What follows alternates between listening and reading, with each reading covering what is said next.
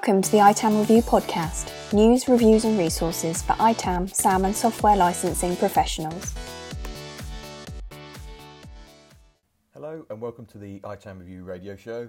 My name is Martin Thompson from the ITAM Review.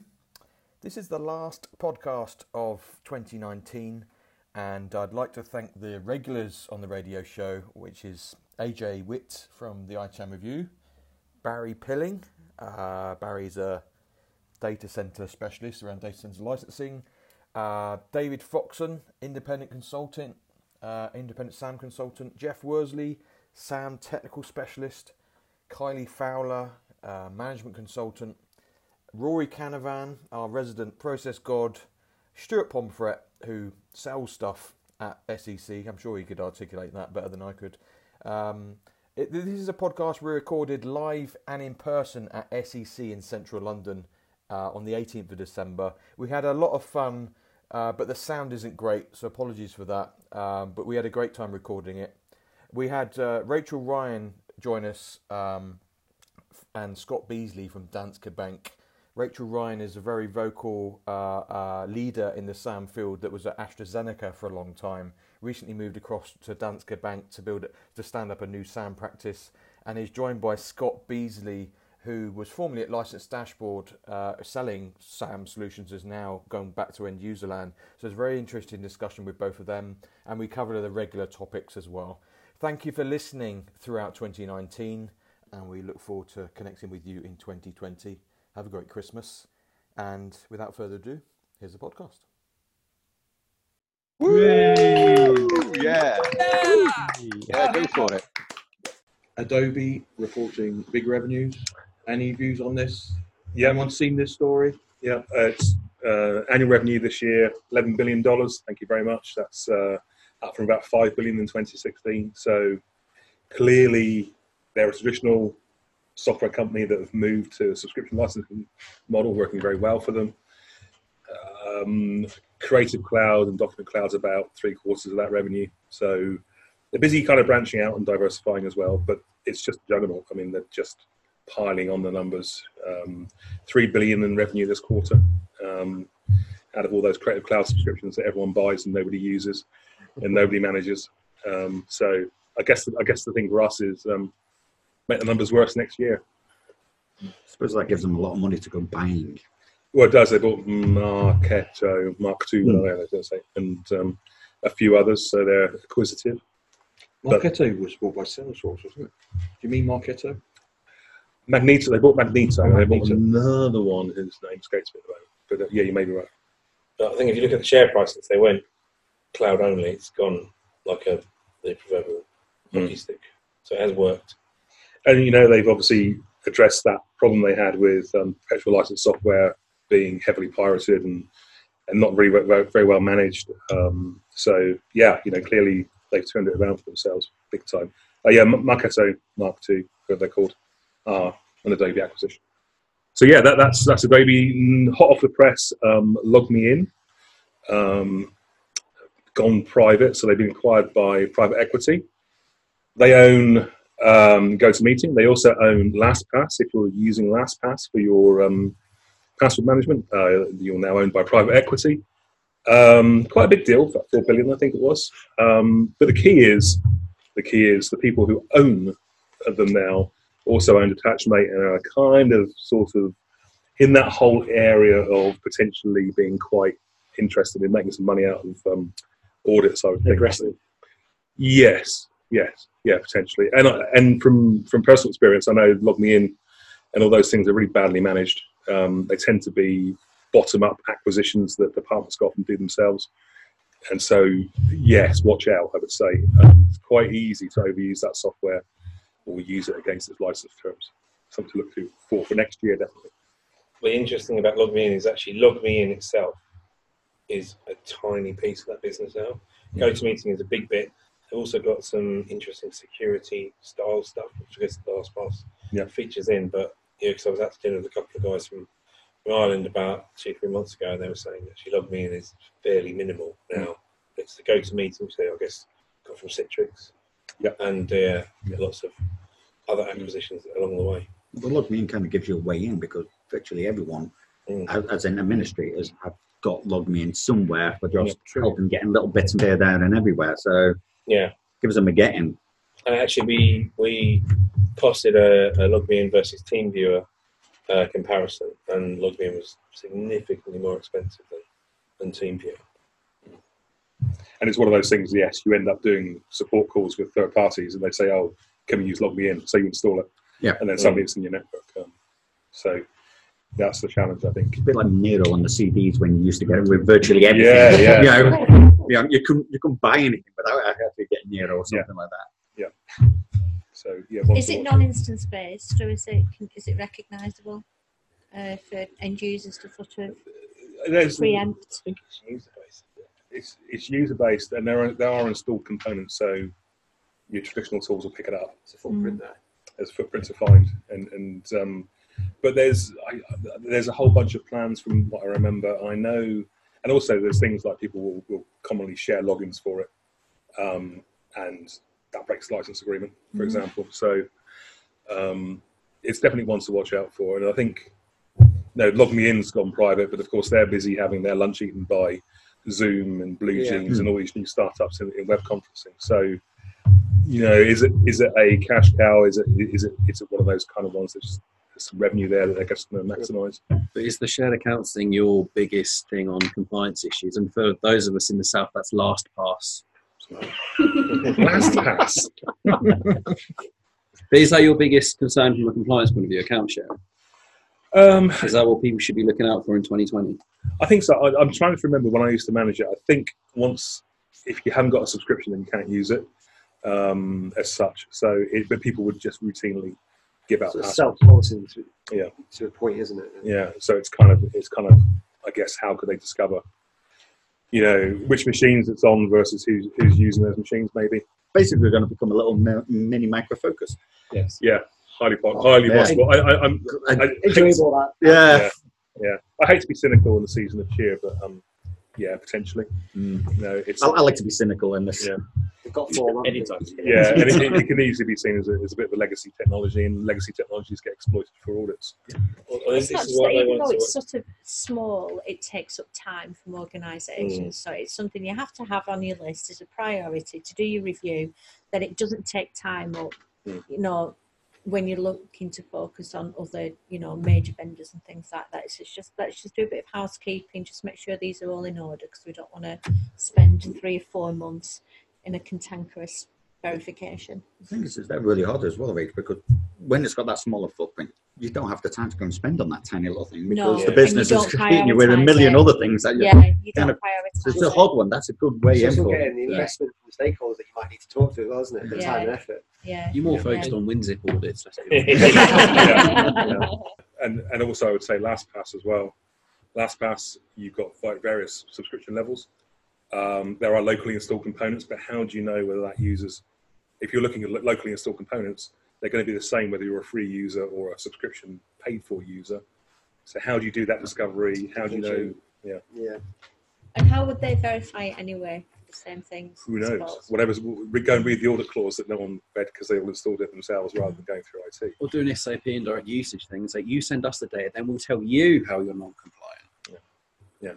I think it's a challenge. It's one of those ones that isn't kind of enterprise software that people maybe don't manage and might need just have a quick. They don't typically spend a lot of money on these types of things. Yeah, it's one of those kind of like just check the lie of the land and see if you might have a problem. I think also you need to look at what's in the Logmein portfolio, because Logmein is the obvious one, GoToMeeting is the obvious one, LastPass is one, but there's a whole host of other products that would have been acquired within that that you might not be aware of. That's what we would normally do with that type of things. We look at like anything that's been taken over by said people and put those on the list. I did that in the last company, do this in the same company now, and we just say, listen, because when we do prioritisation for onboarding vendors, that's one of the things we look at. We don't just look at sort of top spend and installs. What we do is we have another sort of angle, which is who's auditing, who's took over other companies, the software, and who. You're saying you've got like a policy and a process for that? Get that from Rory. Rory, you should. Well done, Rory. You're all learning, aren't you? He taught me everything I know. You're the one customer of this process. So, Scott and Rachel, welcome to the podcast. Thank you. So it's been a really exciting last 12 months since I joined Danske Bank, and Scott joined us in June of this year as our Oracle and Software Risk Management lead. So you're not getting your turn. She's doing your turn. Yeah. That's what he was telling you. I was he was about 6 months of this. So it's just looks back. So yeah, it's been a really good year. I think one of there's a couple of different things we've been doing. One of the key achievements that we've had is the software directive, which we've had a directive signed off by our CTO, and from that we've done a software risk and optimization process, which is really good because the governance is about working with our stakeholders and having a standard set of reporting. And Scott can elaborate on this, but Scott has been working on the software risk management and optimization, but also the methodology around that, which is quite new. And it's something that sort of Gartner really hasn't seen people doing so far. So, Scott, over to you. You can elaborate. No, that segue was great. Thanks, Ray. My name's no.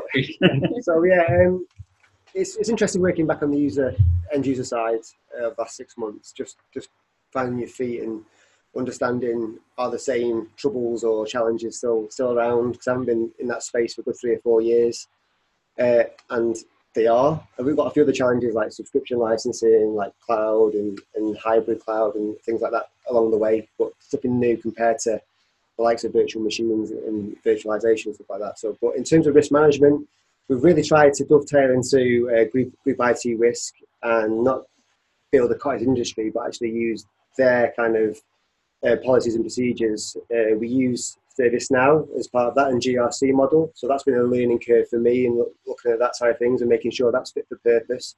And like I say, at the moment, it's probably a vehicle that is getting better, but it's not there out of the box. It is good for risk in general, but for software asset and software compliance risk, that you might be aware of this, it's not fit for purpose as such today, but you can really tweak it, customize it to build it, but that takes time and investment. But we've basically tried to make it in a way that we manage our ITAM risk locally and centrally between the team, and then we have an escalation process where we can share that with the wider audience, the key stakeholders, and then build that into ServiceNow and have a more of a corporate and global risk where we are not the owners of the risk, which is really important because I think ITAM needs to be a mitigating step. It needs to influence and educate people, but we don't own the risk, either as a software application owner or an area or platform owner. And that working with the key stakeholders around that has been really interesting this year. And also, Group Internal Audit are really interested in that side of things, getting controls in place and the right metrics in place to manage not just gaps in the process, but also making sure that any compliance is managed correctly as well. So it's been really interesting in that side of things. I'd love to get your view. I think, if I remember rightly, you started out in end user land. Yeah. Then went to a tool supplier, amongst other things, and then you've gone back to end user. Yeah. How would you tell tool manufacturers to sell based on seeing both sides, basically? Because you've sold. You've only got an hour, Martin. That's my IP. You've sold and you've been sold to, presumably. So what's the lesson there? That's a good question. In the meantime, in the middle of that, I was also a consultant as well, so I've kind of done all three, I guess. But I think it's getting an understanding of the limitations of the product and not overselling, I think, from an automation perspective. It's tough, I know, but I think being honest and transparent will set yourself have more gravitas within that space. In terms of that, I think we just have to be really careful in how we present ourselves from an end user perspective. I think end users can help themselves as well and tell them what they need as well. I think if it would help if we were transparent in terms of that, in terms of coming in with I don't know, most end users knew what they needed. Exactly. So chicken and egg, which came first? Both probably. Yeah, but what I find is that Sam's always tagged on into ITAM, or Sam's always usually tagged on to something else. So whether it be HP, whether it be SCCM, Uplift, whether it be whatever, it's always, oh, should we do SAM as well? And it's always tagged on. It's not its own entirety. I think that's the problem. And so they try and shoehorn it in and add an extra cost, and they don't get budget, and then it convolutes the process and things like that. So end users need to be aware of that as well. I think it's a bit of a mix from both sides. We did research a couple of years ago that said, we went to customers of tools and said, what one thing would you wish you knew before you bought it? Something. And the number one response was, I wish I knew how much work was involved, because you get sold a automation story. And when you actually get to day one, it's actually I've got some work to do. I think it makes it worse in a minute as well, because I think ITAM vendors specifically are going through a transition, because with the cloud and subscription model, and like you said, David, in terms of SaaS is easy, isn't it? You don't need to manage it; it manages itself. But actually, if you look at the tool vendors' behaviour, they're acquiring SaaS experts or SaaS technology to add to their platform or portfolio. So that's going to be a natural. It just so happens that AJ over there did the SaaS technology review, didn't you, recently for the ITAM review? Yeah, it's in progress. Be published the end of February, maybe March. And it's interesting actually because some of them are very much saying, here you go, here's the tool, sign up for it, use it like you would any other SaaS app. And others are having customer success, concierge services, white glove services, they call it. So they'll implement it for you, and they'll do that kind of managed service thing that you would get from, say, a traditional, maybe even SCC, I would imagine, management of a monthly report saying this is what you should be managing, this is what you should be doing, this is what you should be actioning. So some are doing tool plus services, some are doing pure tool. So one of AJ's reviews I'm really looking forward to seeing is Xylo, because I got that same feeling when I first saw Snow of that tool's going to make a real difference and be a real added benefit to anyone managing a big SaaS landscape. Yeah. Key point though is they're not a tool. They're like a hybrid. They are a tool plus service, and also they're very much not. They won't be selling into IT particularly. They're seeing procurement requirements.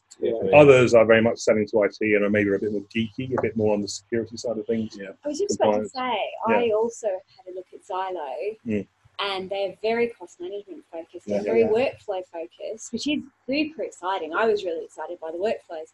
But equally, I've done several pieces of work around SaaS recently, and they've been driven by the security element. And I drilled down into some of the security features of Xylo, and it was...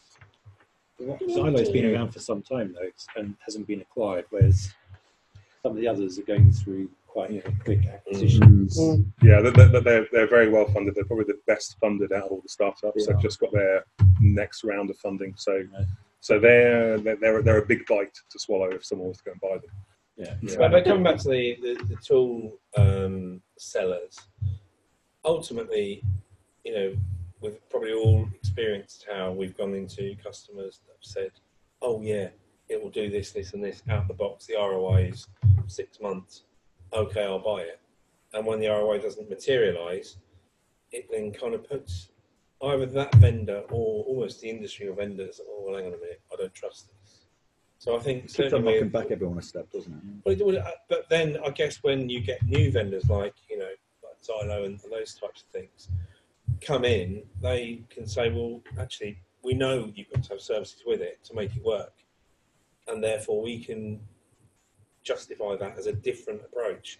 Whereas the original sales only kind of, oh yeah, it does all that stuff. What else do you need? Oh, just nothing. What was that? Oh, couldn't quite hear that. Or it's in really small print. Then they're the ones that will eventually fall foul of it unless they are able to reignite themselves and change the way they sell, change the way they acquire, and change the message they deliver. So Xylo and like a Vendorpedia hybrid is actually really quite useful. So Vendorpedia is kind of like a procurement tool. Like they've got services on the back of it that go out and have a look at whether you've got AAA ratings and all of those types of stuff, as well as the security and all of the third-party assurance and all of those types of things. But having that on top of something like Xylo or something like that means that to me, the sale back into the company is actually really quite easy, because if I look at say our product list, which isn't full at the moment, we've got about 250 SaaS products. Now, if I look at managing that properly, you're talking 3 or 4 heads. But if I go and get something like Vendorpedia and Xyle and bring those two together, actually I can use those tools to reduce myself down to 1 head, which becomes very cost neutral, as well as actually giving me all of that automation on the back end that I don't need to worry about quite so much, and not needing as much knowledge as well. So these tools are starting to come to that peak now. There's starting to become a platform around it. So you've got Vendor, VENDR, who are basically a SaaS procurement as a service. So they often buy Salesforce for you at a competitive rate. You've got a brand new startup called the wonderfully named Capiche, who are gathering or trying to gather benchmarking data for pricing. So you sign up and you share your pricing, and therefore you can gather everybody else's pricing for, say, Salesforce or Adobe or whatever, or Zoom and so on. So you have all these things coming together, and I can see that there's somewhere you can go and see a large organisation, existing one, go and buying all that and plugging it into their system. Why can you do that for SaaS, but you can't do that for Microsoft? Well, I would question how you can do it for SaaS. Because probably anonymously, I would imagine. But even with Microsoft, you've got an NDA that you're not allowed to. You're not even allowed to share that with your partner that's helping you manage it, let alone putting it on the internet. I think they're anonymising it to a certain extent, providing ranges based on what your vertical is. And that it's all about convincing within a negotiation. So obviously we deal with lots and lots and lots of companies that get varying discounts from varying vendors. And we can say to one particular vertical, so in your industry, we were able to achieve X.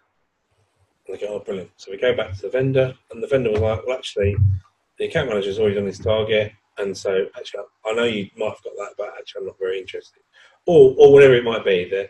So it's about how you can convince the person you're looking to negotiate with, whether you get that ability to execute. And it comes back to a lack of transparency around SaaS pricing in particular.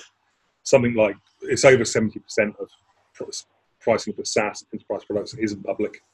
It's as you would expect, because there's local arrangements and so on. But getting that transparency about a service that you are actually just going to buy, and maybe not have that sales interaction, you just want to self-service, you need to have that price.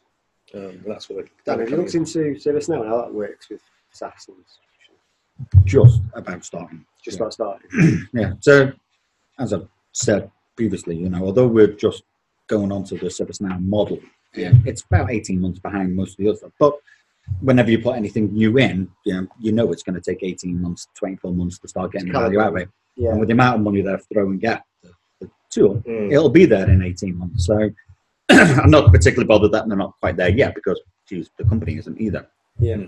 But SaaS and everything else, they're doing an awful lot more plugins into lots of areas. Yeah. They're very good about providing that single window, so that even if they don't have the capability at the moment, they would look at integrating into Xylo, and you can ask them to go and do that, and then they'll bring that information into the tool. But they're also building a way you can build that connection yourself, aren't they? Doing like a so they're doing which comes out, I think, either at the last release or the next release. They're building out that. York, is it? Yeah, the new API integrator.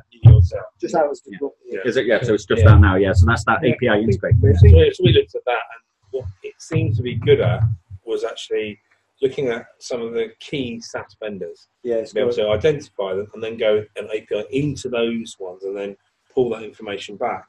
I guess what they're trying to do is expand they're giving you a generic one so that you can then build it into the other ones that they haven't actually built automatically. So Box and Salesforce and the obvious ones. Access to the code, so you can build out your portfolio as you see it. But I think they're showing a bit of humility now, because before they were saying SAMPRO is the best thing since sliced bread, and now they're saying actually we don't mind if you're using other tools because we'll get you eventually, sort of thing. They know that the roadmap is the amount of money they're throwing at it. They'll come along. My concern with ServiceNow is they have this very aggressive roadmap, and what happens if you don't have automated testing, orchestration, all of the things behind the scenes in ServiceNow, the service wrap for ServiceNow, that enables you to upgrade at the pace of that roadmap, you're going to fall behind. Yeah, not allowed to fall behind. No, yeah. So they literally two drag you pieces. forward. Yeah. Yeah. We've got They stood up. Sorry, they stood up at the keynote, not last year, year before, saying don't configure.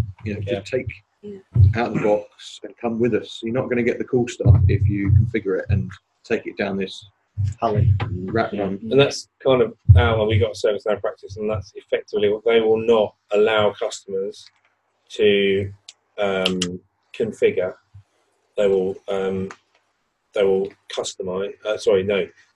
Whichever way around it is. So you can upgrade. They won't customize stuff, but they will configure. So they will actually say that we won't do it for you. I'm sorry, because we know that when you want to upgrade, it won't work. Yeah. So we've been to a couple of different conferences over the last 12 months. We've noticed a change support in the industry around. I know that IBM, Oracle and SAP are talking about these partnership programs, which are more moving away from auditing and more around optimization. So what I know from the IBM is the IASP program, and they are working with 4 named consultants, and the process is you start with looking at all your sort of entitlements and doing a full review of the entitlements, and they have access to databases that you don't normally have as a client, and they verify all the entitlements. Then they move into doing a baseline report, and through that baseline report they can recommend the best way to sort of optimize your entitlement. And then what normally happens is you start this process, and then you would agree a timeline with IBM where you provide a baseline report. And the baseline report is a set of columns that you would provide. It's not like an audit process, and it's a high level baseline. And the reason that you give that to IBM is because it's verified by one of these IASP partners, and they sort of rubber stamp it to say that yes, we've been working with the client and we can see that they have the correct processes in place. And then from then onwards, it's a light touch verification. So the program runs, you can sign up to it as long as you like, but you can have like this 12 months period. So you do first initial baseline, you provide a high level baseline report to IBM, and it's a rubber stamped by the third party. And then you do a verification every quarter with the third party to say thumbs up that they're doing the right thing. And it just means that you are educating the people working on IBM within your company on as how to manage. They have the experience of the tool sets as well, so they can help you with the recognition and the configuration. What if I wanted to do that myself? What if I'm an end user and I've got a mature SAM practice, and I just want to submit those reports on a quarterly basis? Is that going to fly with them? No, it has to be through. If you want to be through an ISP provider, it's got to be with the. But 3 of which are 4. Big 4 consulting. Yeah. Right. Yeah. Yeah, so it's like it's a good point on mine, because they do assess your maturity at the outset, so they'll know what investment and what mentoring the third party will have to give to you. So it doesn't matter where you are in the maturity curve.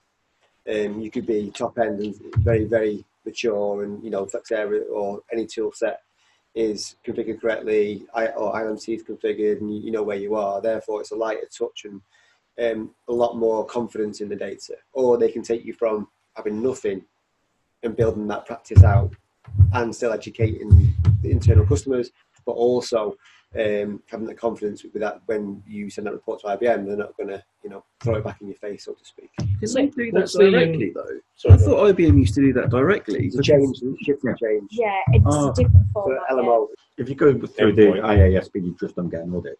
You do every so quarter, and IBM just leaves it. it's like a contractual waiver to say that you will not be. I think it's slightly jobs for the boys. I think it's slightly corrupt. It's a good program. It can be light fairly light touch. To me, it's kind of like being auditable. Hang on, it is. Has it impact on subcapacity licensing? Well, I was just going to say, because isn't there reports that have to be done quarterly under Passport Advantage, and in order to obtain the benefits of subcapacity licensing, you have to do your quarterly reports. So you have to store 2 years worth of reports, and IBM can, under the Passport Advantage Group, can ask for them at any point. Right. And that's the bit I'm interested in, how that's impacted by the IASP. So it basically, so the audit clause that you have with IBM, it's just that there's a change to that clause because you're having this verification. So basically, the third party is verifying those reports. And the methodology behind them. So there is no real need for it. Gives IBM that confidence. It's not just about giving IBM this, but it means you have complete control within your organisation. You can prove to your C-suite that we are verified by a third party to say that we are completely in control. And not only that, it's not just about verification, it's about optimization as well. It's about the using things, and you're getting the best industry knowledge and advice. And at the moment, the way that they're pitching it seems like a really good deal. When you look at consultancy pricing and what you get, it looks like a good deal. So this is the IBM, which is quite contractual and very documented. From what we've seen from Oracle, it's something similar, but it's more unofficial. It's advisory. Yeah, it's advisory. Well, and it's not chargeable. It's not chargeable. Does it actually get you around the island, the necessity to have island too? There is, I think. Well, I'm just saying, Dan, because you're shaking your head, but I'm just thinking, because ILMT is there to enable you to do subcapacity licensing. Yes. It's a contractual requirement for subcapacity licensing, right? However, if you're signing a new contract, which obliges you to almost provide these reports to enable optimization of your state going forward, if they can do that, verifying that, that verification using the tools you've already got, where's the need for ILMT? No, and I understand that, but as far as I know of the program, you still have to have the ILMT. All this bit mitigates the audit. Or an ILMT equivalent. Yeah, Flexo is the only one they actually sign off with. So they one more. But if you're submitting to this verification process that one of the big four is going to do for you, all right, they will take, if you're signing up to ISAP, they will take whatever data you've got, won't they, effectively? So therefore, if you're doing that and IBM signed off that you can actually do that and they can verify your license position, IBM happy for that, why do you still need to deploy ILMT? To qualify for subcapacity reporting, but if you've you got need to keep the a third-party consultancy logic, if you've got third-party consultancy verifying your license, doing the same thing. Why do you have to do that? Because to get to the license position, you need to be able to run the reports for subcapacity. Are you saying double bubble? I'm saying it's IBM doing really well. It is. You're right. It is two different things. But I also think that one removes the necessity for the other. You know what I mean? Why is this going to work and the Microsoft one didn't? Because Microsoft did it 18 months, 2 years ago. They did a similar program. I think IBM tried it in the past again as well. Share your data. Well, it's like a continual audit thing. Why is this going to work with Microsoft failed? I think my personal view, and we've not signed up to it. My personal view is that you are getting a fairly good deal from a very structured program and some great advice on how to manage a product, which is very complex. To try and educate your stakeholders, to try and educate your ITAM managers in this very complex area, you can't send them on 2-week courses and they're all going to soak it all in. It just doesn't work like that. Listen, we've done the Lisa subscription, and even though the IBM module is very good, it's not going to be enough to manage the IBM estate. In terms of, if you look at the vendor landscape, obviously, if you look at Microsoft, they want everything on consumption in 365 and Azure because they can effectively bill you for what you're using. And whilst there's some ability to overspend on that, ultimately there is a kind of fairness to that. And I said this to the guys at IBM and Oracle. So if you continue to audit, you put your customer relationship at peril, And actually all you're doing is you're trying to make them pay for stuff they've overused. Actually, that doesn't help the relationship, because you've got cloud stuff, or you've got, with IBM, you've got the Watsons and the QRadars and all the fancy new stuff. And if you get into an audit situation where the customer feels they have been ripped off for whether they're correct or not, and black and white they're probably not, they then go, I don't want to buy any of the new shiny stuff, I'll go to another vendor. And I think that's probably the behind why they're putting these programs out there. So there is a bit more of a, that will help you guys along. I don't know. I'm a bit more cynical and kind of go. Oh, I know you are. Do you know what? The only reason why they're doing this is to reduce their costs and increase their revenue, which improves their P&L.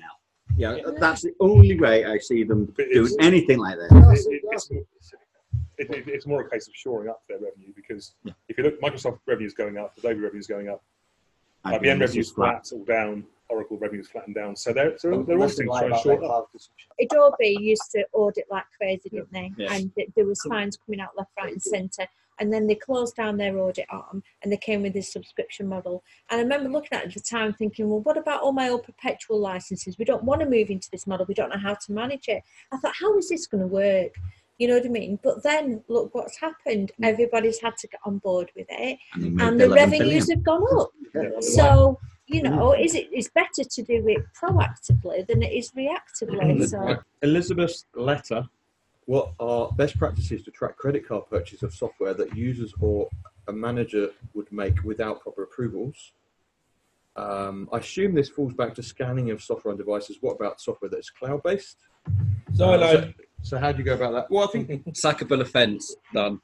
We touched on this a little bit with SaaS, but I think it's industry standard that you don't buy software on a credit card for perpetual. That's a given, right? Yep. Yeah, but everyone does it. Standard, I mean, one of my previous employers, we got the credit card spend directly from the credit cards, and we just ran through it as a database process. Yeah. And we just blocked everyone's credit cards on that particular type. And the credit card vendor we had at the time allowed us to put blocks on certain things. So if it that's a good idea. So now you can do that for SaaS as well. So well, yeah, I mean, but it's the same thing that Silo and King Shelf do now, but they do it retrospectively. Yeah. The vendor we had as our credit card company, corporate credit card company, would proactively put a block on a particular type of purchases. So LinkedIn subscriptions were allowed, software subscriptions were not allowed. Perpetual software subscriptions. Still found ways around it. You went down to PC World and it. Yeah, there's always a way around something else. One thing I will say though is, blocking the credit cards or saying, right, that's it, it's a sackable offence. I'm sorry, but I know at least a dozen SaaS products that you can only buy using a credit card. Yeah. And thus you cannot buy that product in any other way. So unfortunately, unless you've got a centralised credit card, there's problems with it. Jira do that, doesn't it? Yeah, exactly. That's the only way you can do it. Yeah, I mean, one organisation where we did exactly that. They stopped people buying it on their own corporate credit. And we did that in procurement cards in a previous organisation. But I think you've got to have a good relationship with your finance guys. It's really, really important that they actually understand what you're after, and you can get reports from them. Which is so you run through the database, pick out all the transactions which you think are dodgy, and then you just, we implemented a process at that same place where the users would actually get a warning email and a copy of the policy, and then a conversation from the IT asset manager saying, like, okay, here's what we're doing. You cannot do this. We either move that across to a corporate credit card, or sorry, a procurement card, or you cancel it.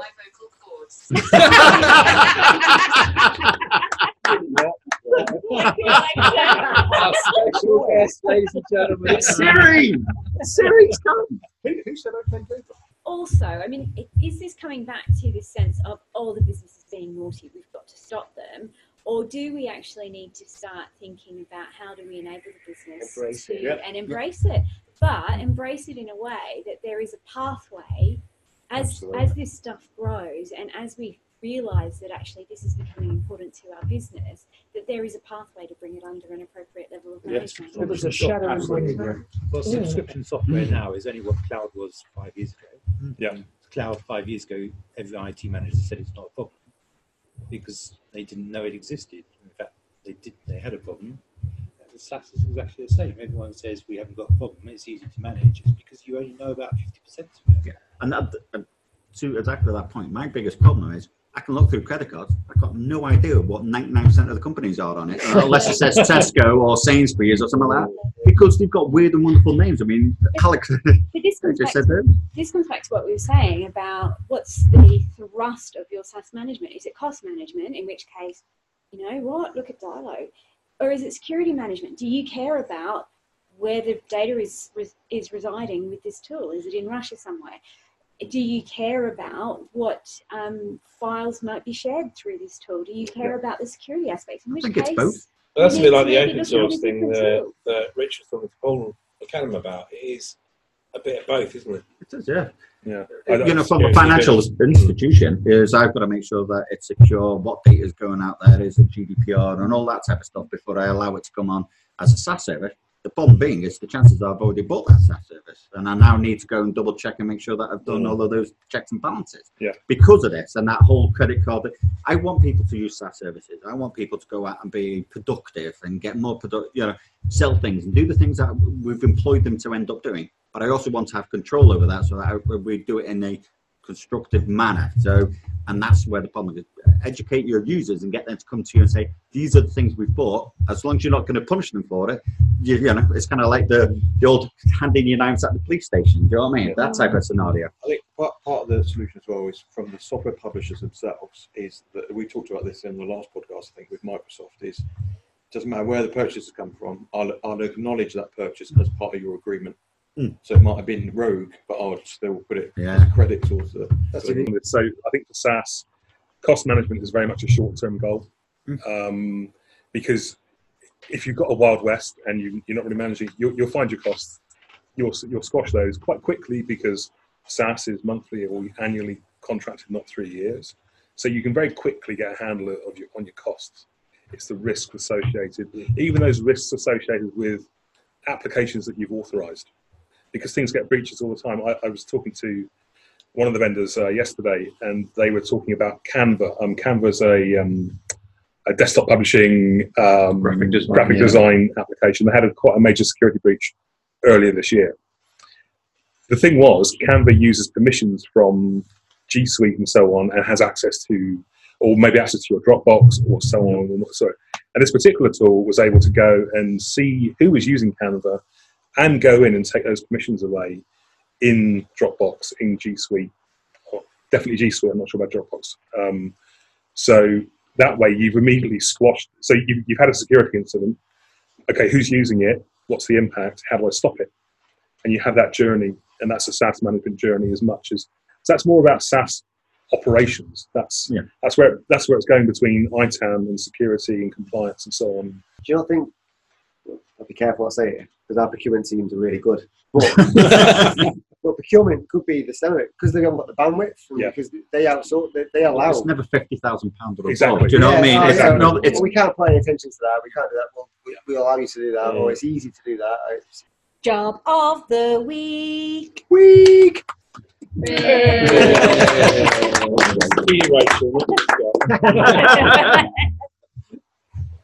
So did anyone see this on WhatsApp earlier? This is Senior Manager of ITAM at Citrix. Ooh. The software vendor in Cambridge. Cambridge, Mass or Cambridge here? Cambridge. UK. Okay.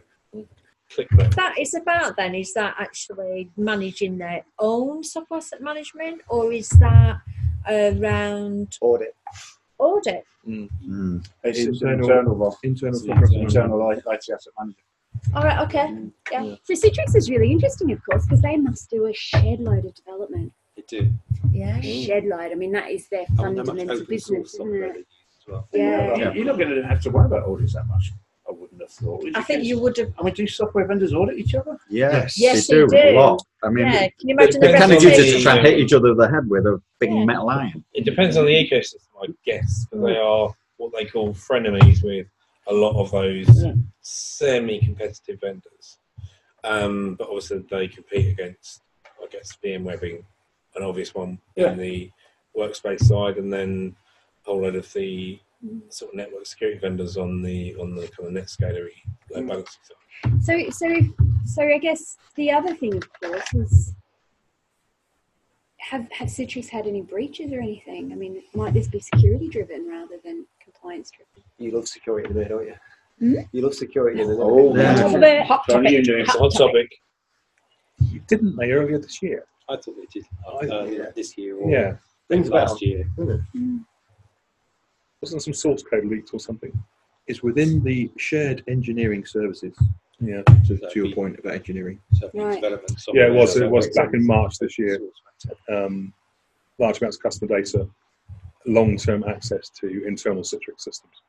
Governance around software, you'll lead the development of an ITAM team, build a team. So they're starting from scratch, aren't they? Possibly, yeah.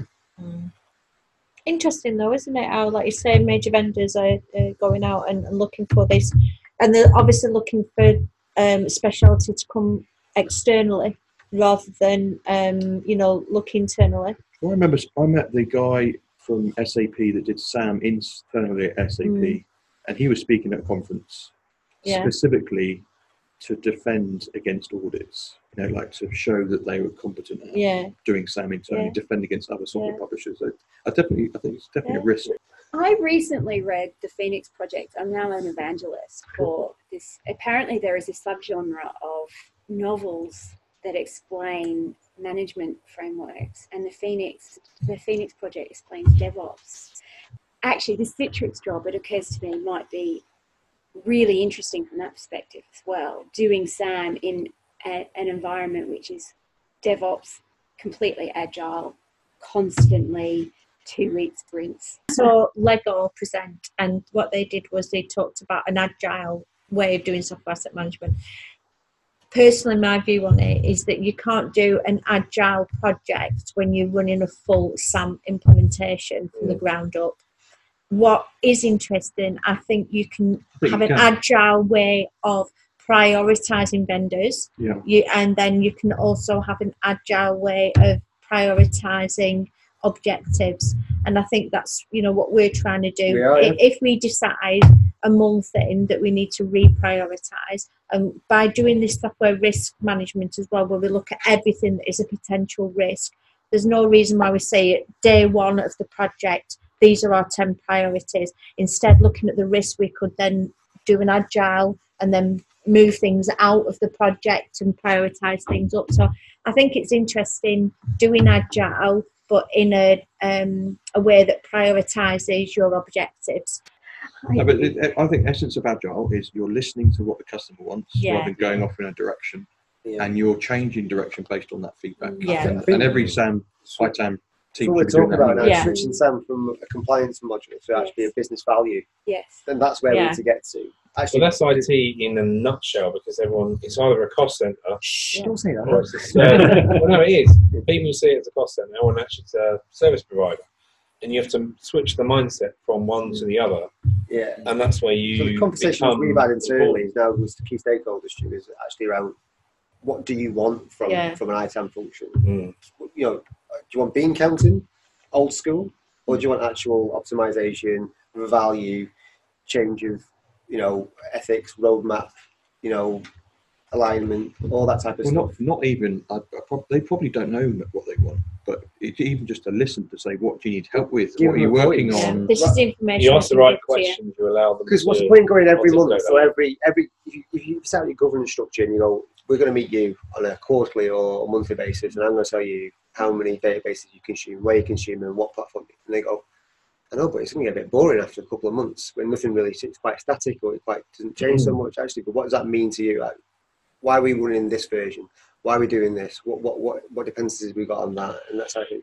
And driving a business conversation, it makes them. That's exactly what we did for our customers that had a relatively established SAM program, but they were talking about ones and zeros, and they were going to different stakeholders saying, "Oh look, I've noticed you use 7 of them, and you've got a deficit of 2."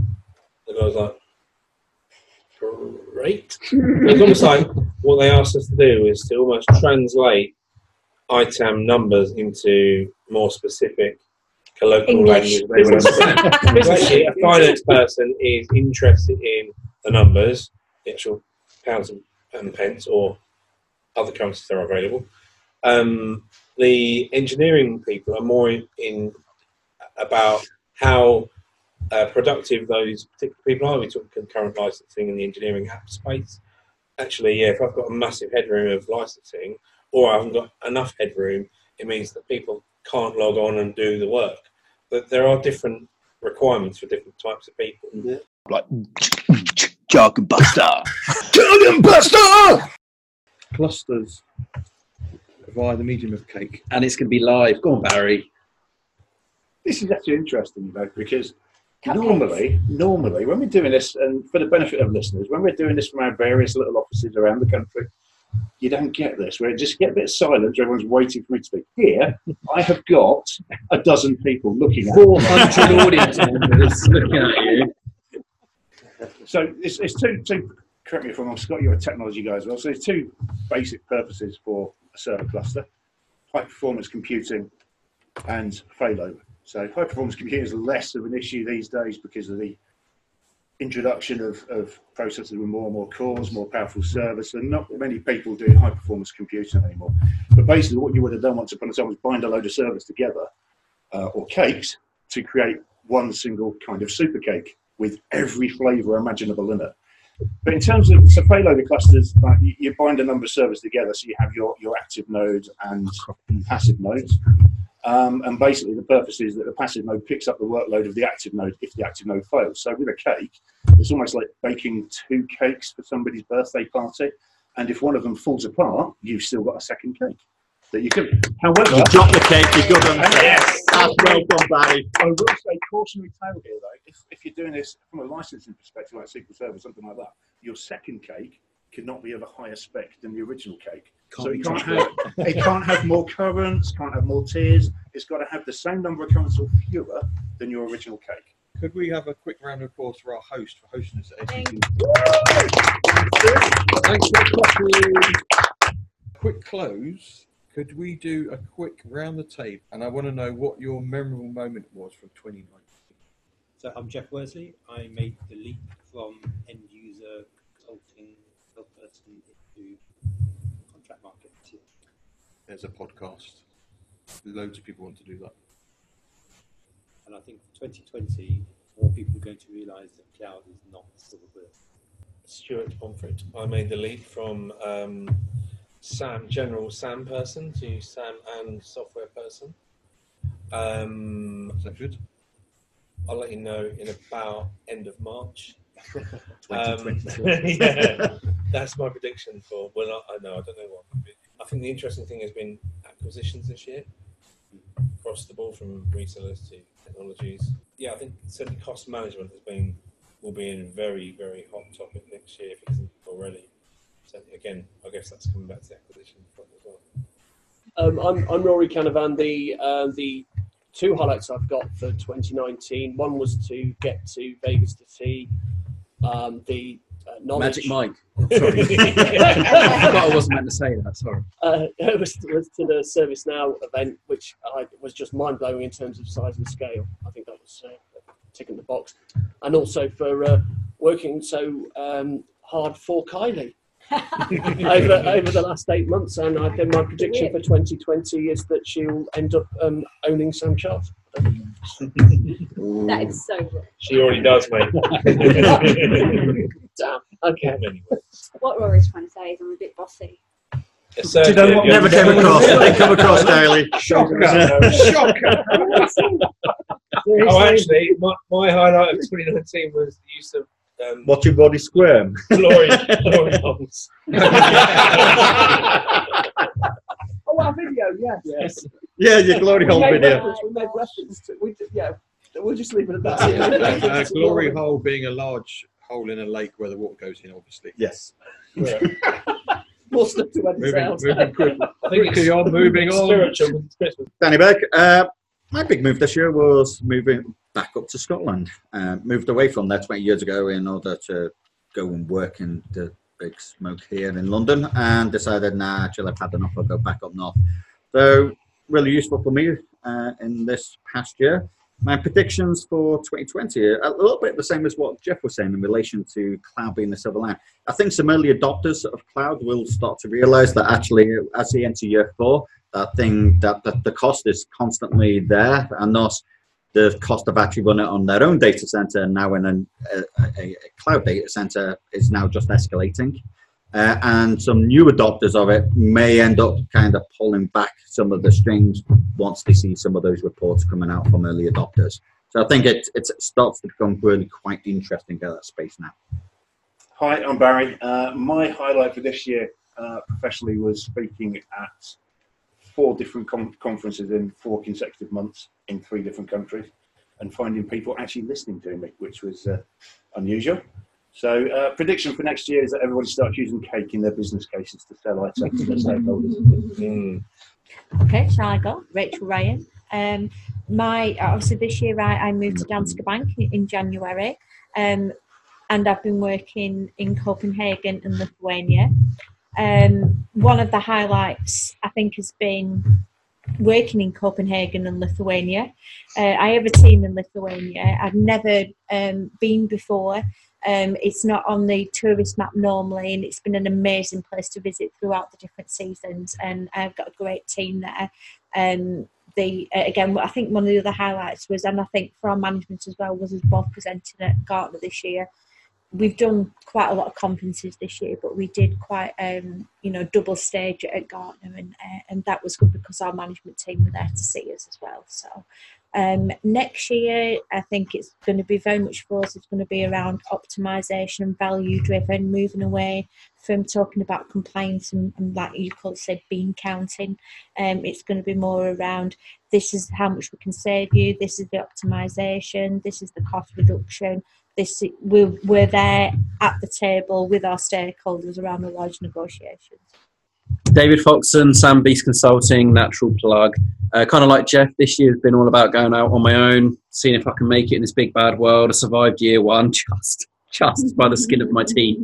The biggest thing for me this year, sometimes no one's mentioned, has been the changes in C-levels at your SAP and your ServiceNows.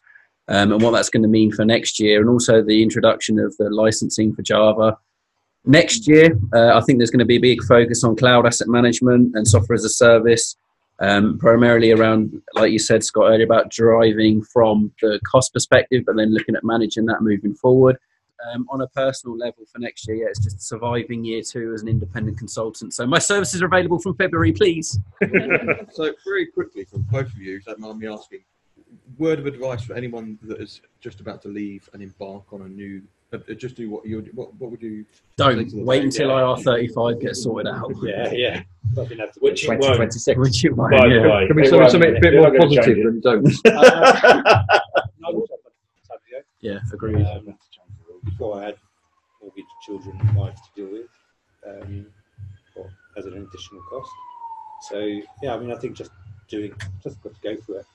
Do it. And if you're going to do it as an individual consultant, decide if you're going to be a consultant or a contractor. Yeah, that's the biggest thing, and that's what I keep getting told from you guys is you've got to know the difference between a contractor and a consultant. The thing is, I mean, I going back nearly 8 years. Yeah. I mean, I started up exactly that way as a contractor, and it's only over the last 3 years or so I've shifted more into consulting, where I'm actually taking on more clients at a time and have a wider portfolio, and that was enabled by the fact I actually had one client come in and said, we only need you for 1 day a week.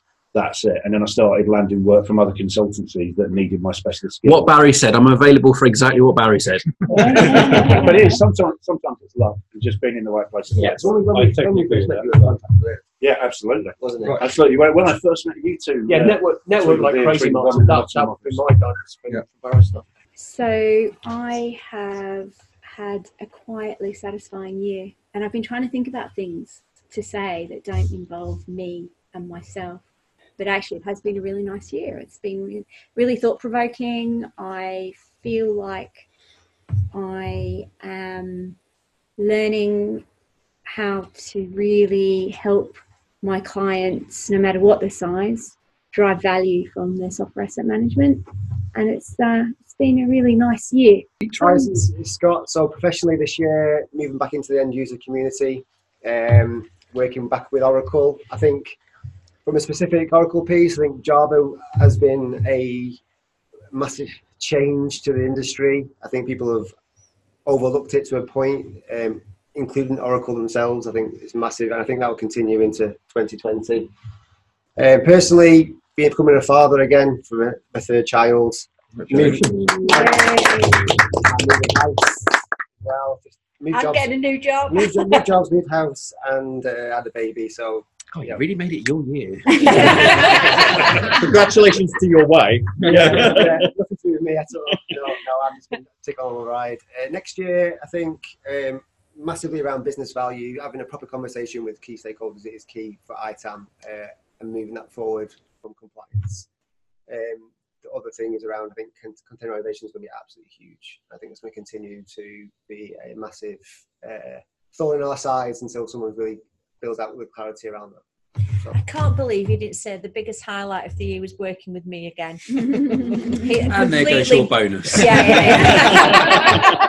Well done for your first 6 months as an end user. Do you want to re-record it? Yeah. No. I tell her every day. It's still not enough. It was implied. It's got to be more visual. That's how you start your agile. AJ, personally, I think personal highlight would be probably seeing my son on stage. He's 10 years old, and he goes to the theatre group, and he stood up in front of a really big audience and really smashed it playing Medusa as a Greek evil god thing, which is actually quite handy because he's quite good at that sort of thing anyway. But he does a much better job on stage than I do, and that was pretty impressive for someone who wasn't very confident. If you've got kids, send them to theatre school. It's brilliant. And professionally, working for Martin and the rest of the team, we've got a brilliant year. I think also Martin's suddenly been taken ill. It's the best job I've ever had. Sorry, Julia, I know you're not here today, but when you hear it, this is the best job I've ever had. So it's really great. I think for next year, predictions. Well, I'd like to say it's going to be the year of SaaS because I'm going to be writing about it and researching and publishing and getting there before other analyst firms beginning with G and F and all those other ones. So that should be good. But I think actually what we'll see is a whole bunch of puns on 2020 vision and marketing and discovery and looking into I wonder who will do that. All that sort of thing. So yeah, new decade.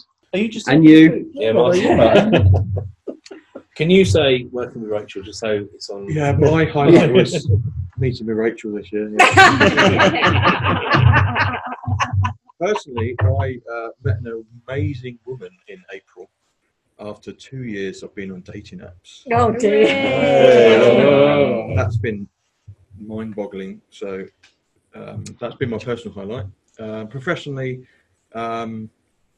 without wanting to make you gag again, I've got an amazing team around me that are practically running things without me. So I'm going to be going back to being an analyst next year in 2020, doing what I love, which is getting amongst it and rattling the cage and going out there. So cool.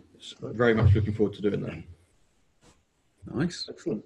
Cool. With that, that's a wrap. Hooray. Merry Christmas, everyone. Merry Christmas. Merry Christmas. Oh.